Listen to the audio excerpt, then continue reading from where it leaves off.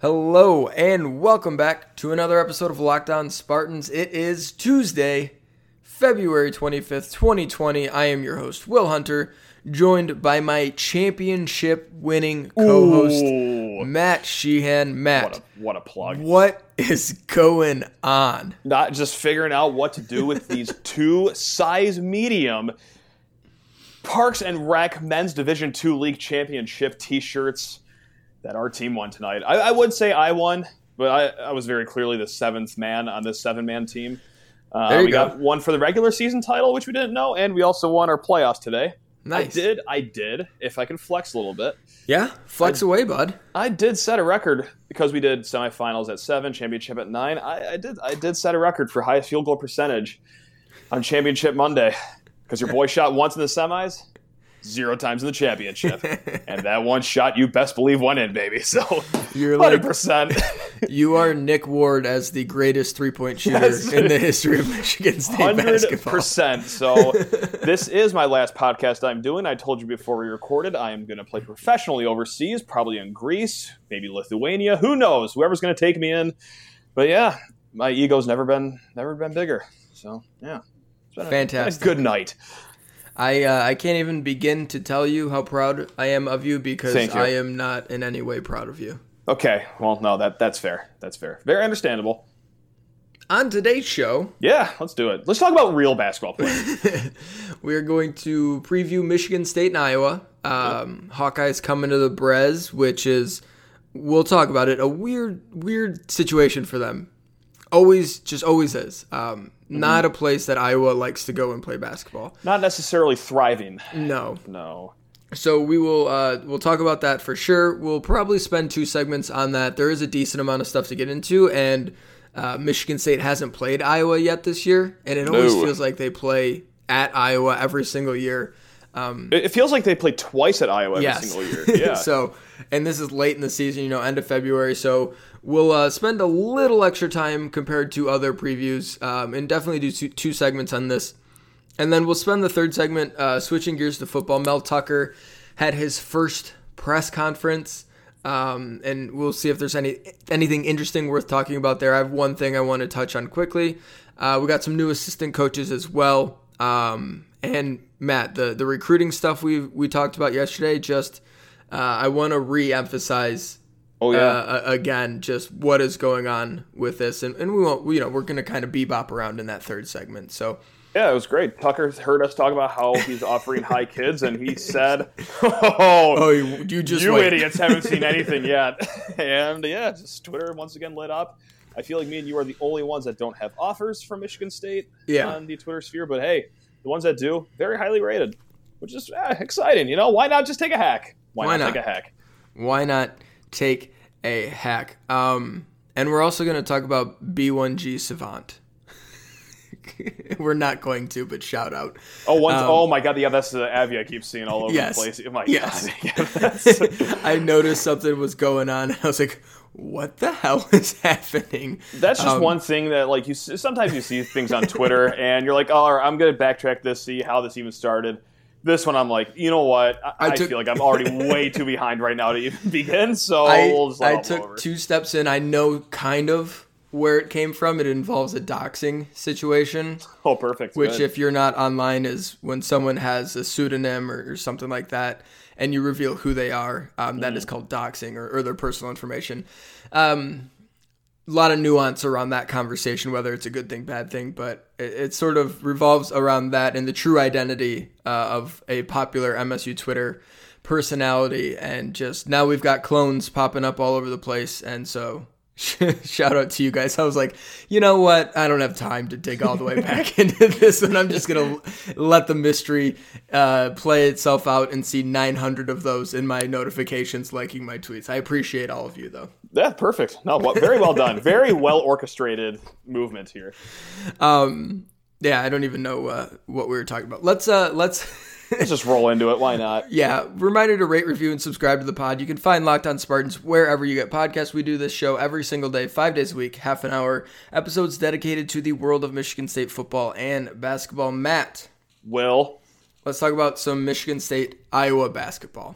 Let's do it, and I'll just kick it off with an inane gambling question. When's the last time MSU wasn't 7-point favorites at a home game? I feel like that's been the spread ever since January 1 rolled around, ever since the Big Ten season started. Like, you can set your watch to it. Death, taxes, MSU being 7.5-point favorites at home against a Big Ten team. That's just, I had to get that out there. I don't know if anyone else has that revisionist history with every spread so far this season, but it started to drive me a little crazy. I'm just going to throw this out there, Matt. Michigan State is 7th in Ken Pom adjusted efficiency. They are the number 5 team in terms of like the balance team. So we've talked about you usually need balance to win in March in the NCAA tournament. If you're elite on offense but so-so on defense, that's the profile of a team that gets bounced early. So Gonzaga, Dayton both fit that profile.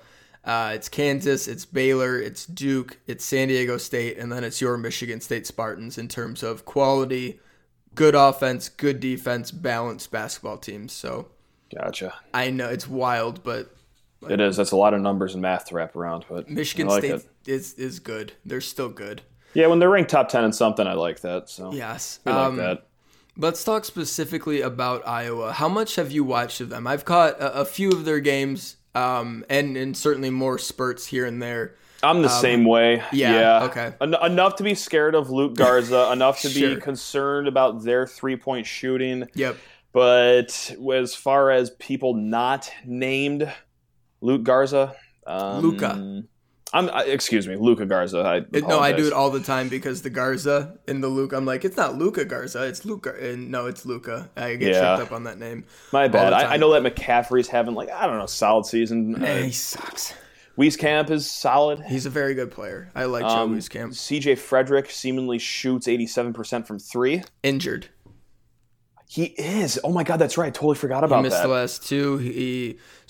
That's right. But they still bludgeoned Ohio State. I remember watching that game now. It's all coming back to me. Yeah. So we'll get to Frederick, but just like you said, Iowa kind of not lives and dies with Luka Garza, but they're relying on him a ton. He takes, like, by percentage of shots, like when he's on the floor, he takes 35% of the shots when he's on the floor.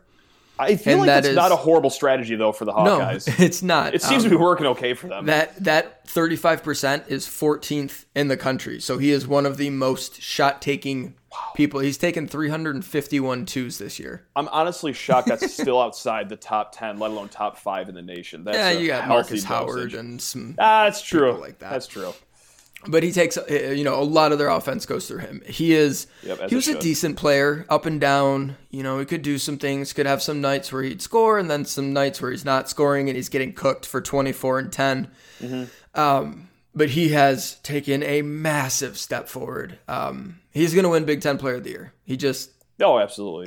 He is. I don't know what his per-game averages are because I don't generally look at that stuff, but it's like, I don't know, what is it, like 24 He's, and 10? 23.7 points per game. He's got, 1 assist and, 9.6 rebounds. Yeah, so basically 24 and 10. Like, that is absolutely absurd. Yeah, he's having a great year, and he is kind of dynamic. Not like a dynamic athlete or anything, but in terms of, like, game, he certainly is prolific inside the post, moves around he's not as lumbering as he used to be, and now he can step outside and he's shooting 38% from 3. And that's the problem. Yeah. On, 3-ish, a little bit more than 3 attempts per game. So his game has become well-rounded. Still not a great passer, as you alluded to, his assist, unassist per game. Right, yeah. So we could see some doubling. Definitely going to see people dig down in the post.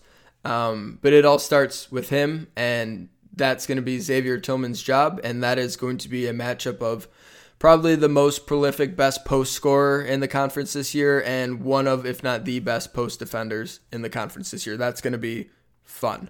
Yeah, and it could be another big game for Marcus Bingham, too. Maybe, obviously, I'm not talking about the offensive side of the ball, but just on the defensive side, Bingham has done a pretty solid job when he gets his anywhere between 8, 10, 14 minutes a night against the likes of Oturu or Dosunmu.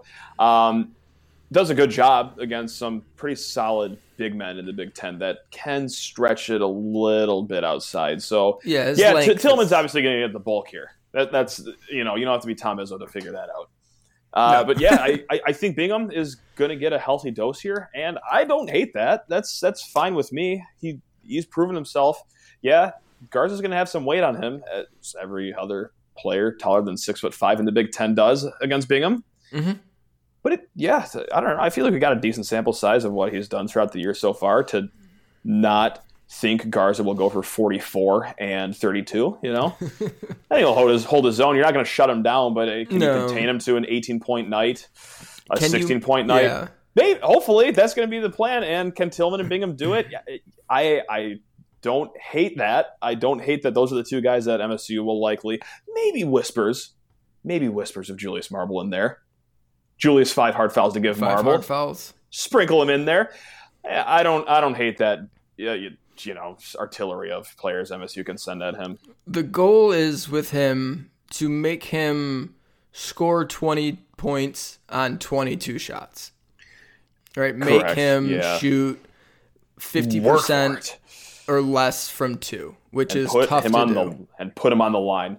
Put him on the line. He is shooting 64% from the free throw line this season. That is the one spot. Like, he is nationally ranked in like every category except for free throws. He's shooting 64% there, and he's taken a ton. That's where he's human. Correct. And if I lived anywhere closer to East Lansing and had access to the men's basketball facility, or don't have access, I would break in. That's not a problem, probably through the vents, I would assume. I would have to get carried out in a straitjacket, screaming myself purple during the film session, saying, play Braden Burke. He's got 5 fouls to give.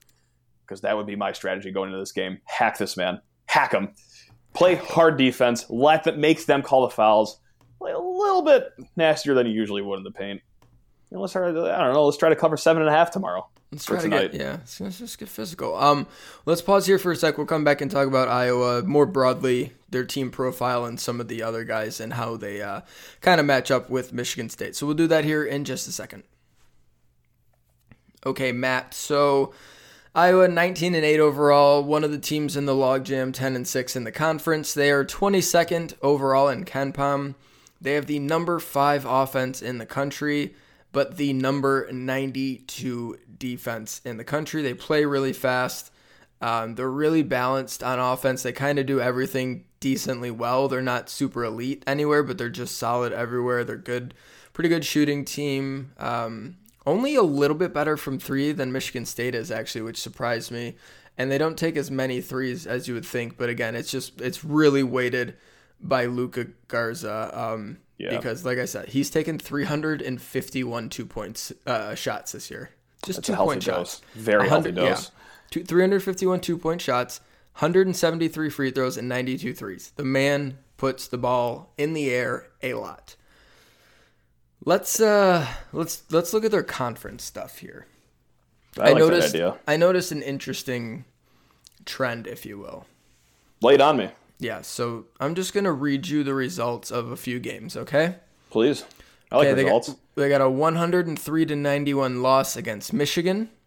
That was a while ago, right? Oh, yeah. We're just all the way back. Got it. They've got a 89-86 loss to Penn State. Okay.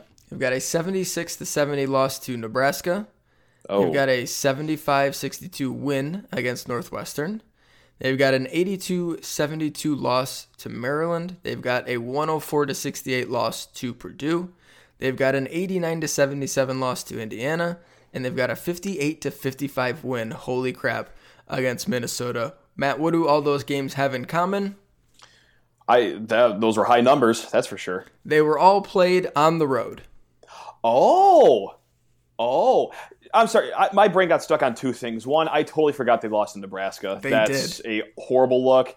And B, this is kind of a sidetrack topic. Is anyone having a more fascinating season than Purdue? No. Anyone in the country? No, there's no way.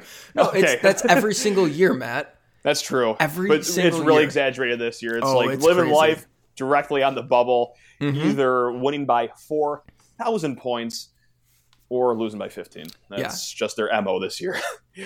So sorry, my brain got stuck on those 2 things. Purdue beat Iowa by 36, then beat Indiana on the road by 12, and lost 4 straight games after that.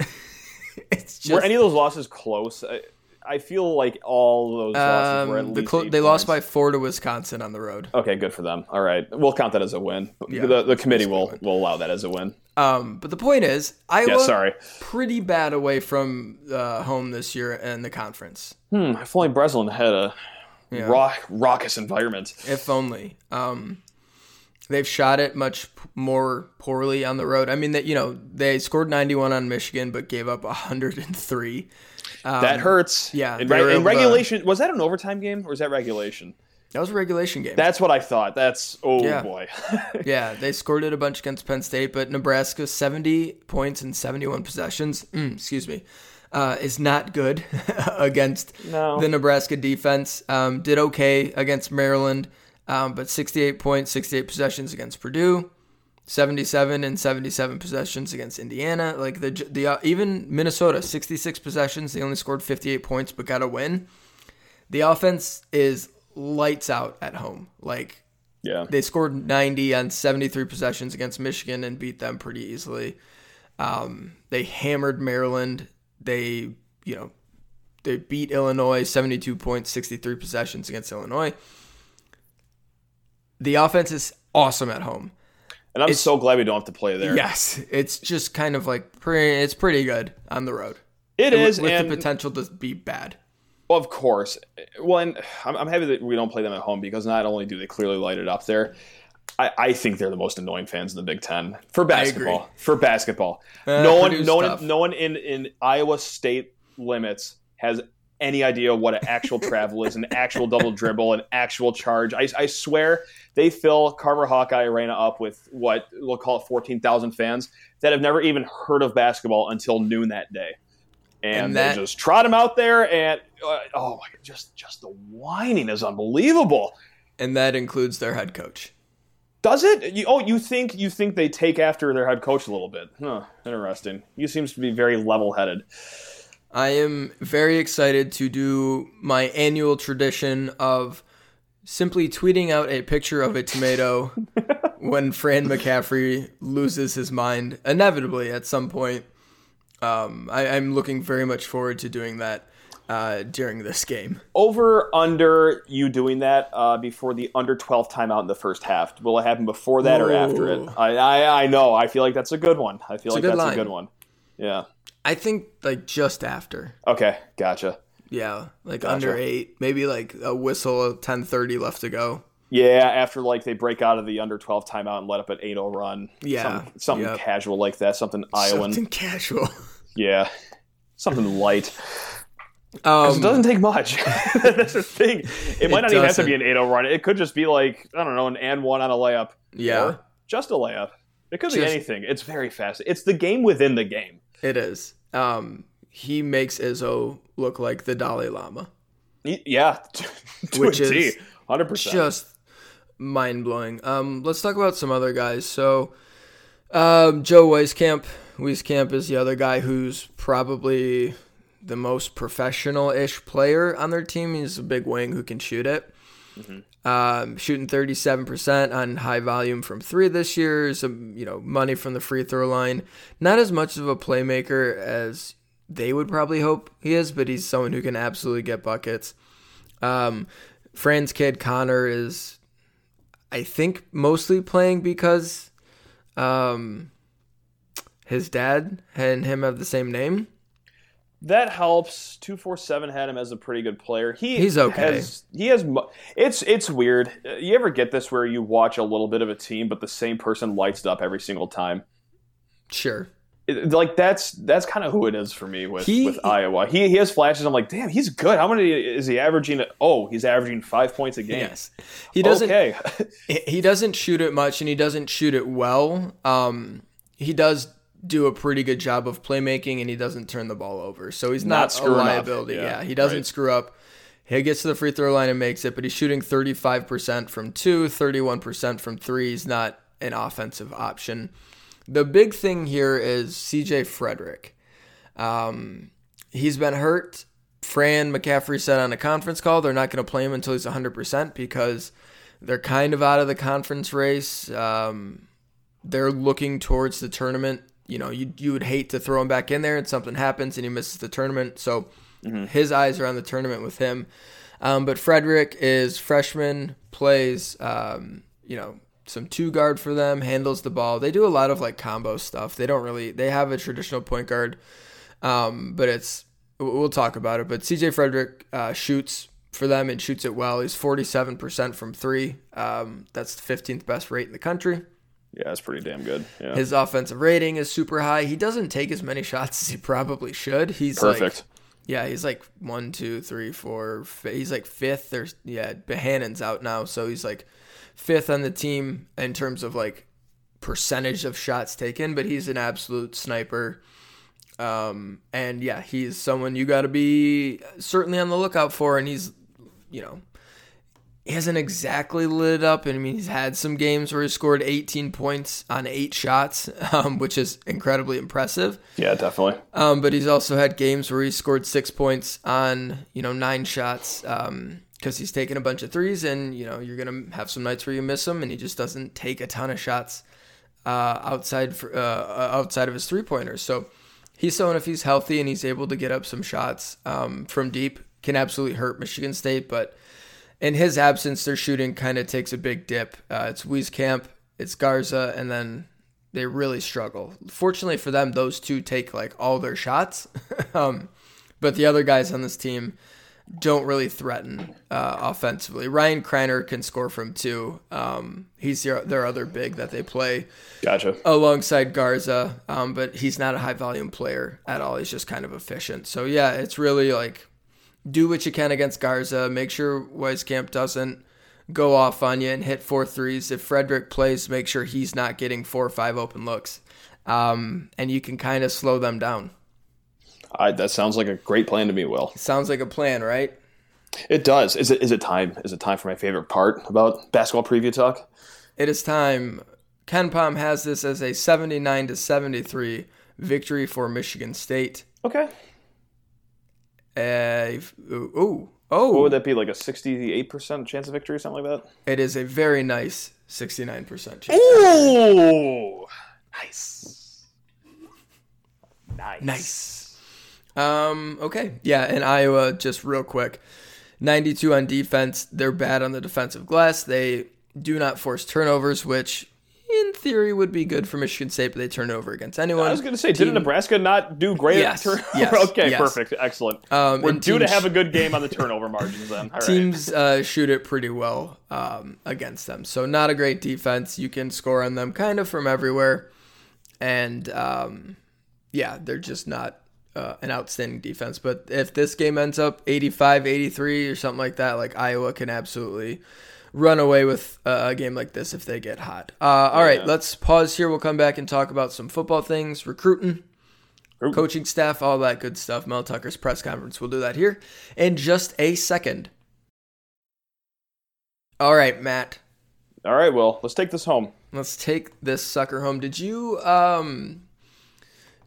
see anything or read any quotes from Mel Tucker's press conference? Hit and miss. Sorry. This was really the one time I was busy today at work, and because that's just how life works.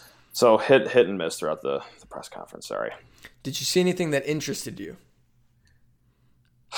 Not overwhelmingly, no. No. If you have a topic to bring up, go for it, because I got nothing. Yeah. The only thing, and we're not going to dive into this a ton because there's a lot of coach speak, but something that is interesting and worth watching, I think, is what they do on the defensive side of the ball in terms of structure. So they are multiple, I guess. Hybrid is a fun term that people like to throw around. Yeah. And it's basically, they're not going to be in the 3-4 all the time. They're not going to be in the 4-3 all the time. They're going to mix it up. And sometimes they're going to do 3-4 on one side of the formation, 4-3 on the other.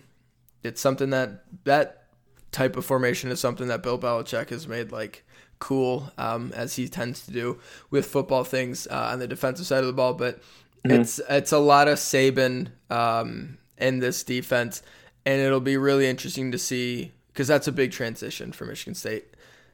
They played. I would say so. Yes, they played 4-3. Would occasionally go into a 4-2 if you like absolutely force their hand. but it was 4 down linemen every single snap forever. Right. So yeah. that's something to see, because they're going to have to figure out who they have that can play in the 3-4 and who they have that, like, is the personnel just 4-3 this year? Can they even run some 3-4? Do they have guys that can play defensive tackle, or I guess the end in the 3-4, which I think they do. I don't think that'll be an issue. The big thing is nose tackle in the 3-4 is kind of thin. this. Yeah. Yeah. It's something that they have a guy, I think, right now who can do it in terms of just body type, and that's Naquan Jones. Right. Who weighs like 330 pounds. And is But after that, it gets scary. But after that, it's like, yeah, they haven't recruited a 3-4-0 technique nose tackle ever. Right. Yeah. Like, they just haven't. So that's something to watch. I'm sure they're going to start recruiting kids like that and sort of start to blend in these 3-4. Hope so. Yeah, these 3-4 tendencies and different formations throughout the Tucker process. But it's something to watch out for in spring practice in terms of reporting. Certainly in the spring game, what do they look like from a formation standpoint? Because there are going to be some big changes on that side of the ball, and it could be an adjustment period. Yeah, there's some really good football players on that side of the ball, and I think they'll sort of figure it out decently, but it could be something that they absolutely struggle with in the early going, switching defenses from an only 4-3 to one that is more multiple hybrid-ish and just doing different things. Especially with the depth that MSU has, or rather doesn't really have in the front seven too. They lost some talent. Don't get me wrong, they still have good people. But excuse me for being an MSU fan that just worries about injuries a lot. Like, okay, Antoine Simmons, he seems like a great guy to fill that fourth role, kind of be the in-between guy. What if he goes down? Well, obviously you never want your starters to go down, but it's especially maximized in this situation where you're trying to have a new defense. There's really not a lot of athletes on the roster that can fill these specialized roles. Mm-hmm. So, yeah, listen, we're going to say it no less than 4,000 times before kickoff on September, whatever day they decide to kick the season off, whether it's Thursday, Friday, or Saturday. This is going to be a rough season. There's going to be a few reasons for it being a rough season. The front seven getting acclimated with what could be a new look on defense with skills that they don't really have to fill these positions with. Yeah, new techniques. There's going to be a reason for this. New techniques on the back end too. It's not going to be press quarters like they did. Like, there are going to be different coverages. There's going to be probably more man, some different blitzing ways of blitzing. Like, there are going to be busts. And they're going to be figuring some stuff out on the fly. And hopefully just with like Tressel and Harlan Barnett and Burton, there's some continuity there, and it'll be sort of an evolution where they're growing and changing over time into the defense that they want to be, because Tucker's not going to come in and toss everything Michigan State players know how to do and do well out the window right away. Like, and that's why I kind of like having a few guys from the former staff hanging around on the defensive side of the ball. Yes. Yeah, that can't hurt. No, but it was just two people. They've been recruiting to a 4-3 for a long time. Their DNs are going to have to get bigger or smaller. Their tackles are going to have to either get bigger or a little bit smaller. Like, there's some tweaking and adjusting that has to get done with the difference between playing as a nose tackle, as a 3 technique, as a 5 technique, as a 7 technique, like all those different spots on the line. It's just there's subtle differences from the 3-4 to the 4-3, and they're going to have to sort of adjust that as it plays out this year. So that's something interesting to watch. We got the spring game Saturday, April 14th or April 18th. Yeah, so that's relatively late, right? Feels a little bit, maybe a week or two. They start practice March 17th, I think, which is, it's understandable. Some teams are already practicing. Sucks. They can't go out and celebrate St. Patrick's Day. That's such a shame. Do you think that's on purpose? Think about I don't know. I'm going back to my days, St. Patrick's Day, East Lansing. No, those were pretty tame afternoons. Tame. Yeah. So we talked about recruiting yesterday and just how it's going to be a little bit different under Mel Tucker. Mm-hmm. And since we had that discussion, He has offered the number 2 pro-style quarterback in the 2022 class, so the juniors, or the soon-to-be juniors. God, this is all confusing. It's just getting so much deeper. It's horrible. So, yeah, the number 2 quarterback in the class of 2022, so a couple of years from now, offered him. And recently offered the number 3 running back in the class of 2021, the number 30 overall prospect in the entire country. Matt, what was the way you described this? Syringe in the butt? Syringe hanging out of the ass as you're approaching the batter's box. Here's unapologetically swinging for the fences and just throwing out these offers like they're hotcakes. Yeah. And I absolutely love it. Hey, you're not going to get all these guys. You're not going to get 10% of these guys probably. Nope. You're not going to get any of them. You might get one. Yeah. And if you get one, great. Hell yeah. And especially that running back too. I like the kid's name. I like his name. LJ Johnson Jr. MSU has a good history with LJs. I'm just saying. I know I'm going way back here. Good luck with him. Yeah, he posted the picture he posted with his announcement of his offer on Twitter is a picture of one LJ Scott. Crystal ball him. Do it. But yeah, it's just reinforcing like the Plan A targets for Michigan State under Mel Tucker are different than the Plan A targets for Michigan State under Mark D'Antonio. And there's going to be a lot more misses, and that's fine because they don't penalize you for your misses. Nope. You hit 1, you hit 2, you hit 3, you start building on something like, holy crap, Michigan State just landed the number 67 player in the country. Michigan State just landed the number 98 player and the number 127 and the number 170. They've got 4 top 200 recruits. That's a pretty good looking class. And they're all quarterbacks. That's quarterbacks. Right, baby. That's right. So it's just that. It's taking big cuts, trying to hit home runs instead of being cool with hitting singles and doubles. And they're going to strike out more, but damn it. I would like to think someone with his recruiting prowess, the players he got to go commit to Colorado. Correct. Yes. I think he can bring some talent to East Lansing. Yeah, he's got a good staff around him too. That seems to good dabble in recruiting. Good transition to something we're going to talk about just for a second here. Finishing out the staff, we got one more assistant. A defensive coordinator needs to be hired. I'll do it, Will. I'll do it. You could do it. We'll run a 2-5. I like them apples. We're going to put 2 tiny guys on the line and then 5 huge dudes behind them. And at the snap, all the 5 huge guys are going to sprint at the line and the 2 guys are going to drop back. Yeah, Matt Coughlin and Steven Izzo are your 2 down linemen to start. They hired Russ Ells, special teams coordinator, which is his only job, which is cool. It feels like that's a smart thing to do, is to have one person whose job it is to run special teams. Yeah, that seems to play. Yeah, that plays. Ells has done a good job. Improved Colorado's special teams by like 40-something spots and had a top 5 special teams with Nebraska, 4 or 5 years ago. So that's good there. And I'm very intrigued by the hire of William Piegler as running backs coach. He's 34. He's been in the college coaching game for 10 seasons. He's been with Jay Johnson for a while.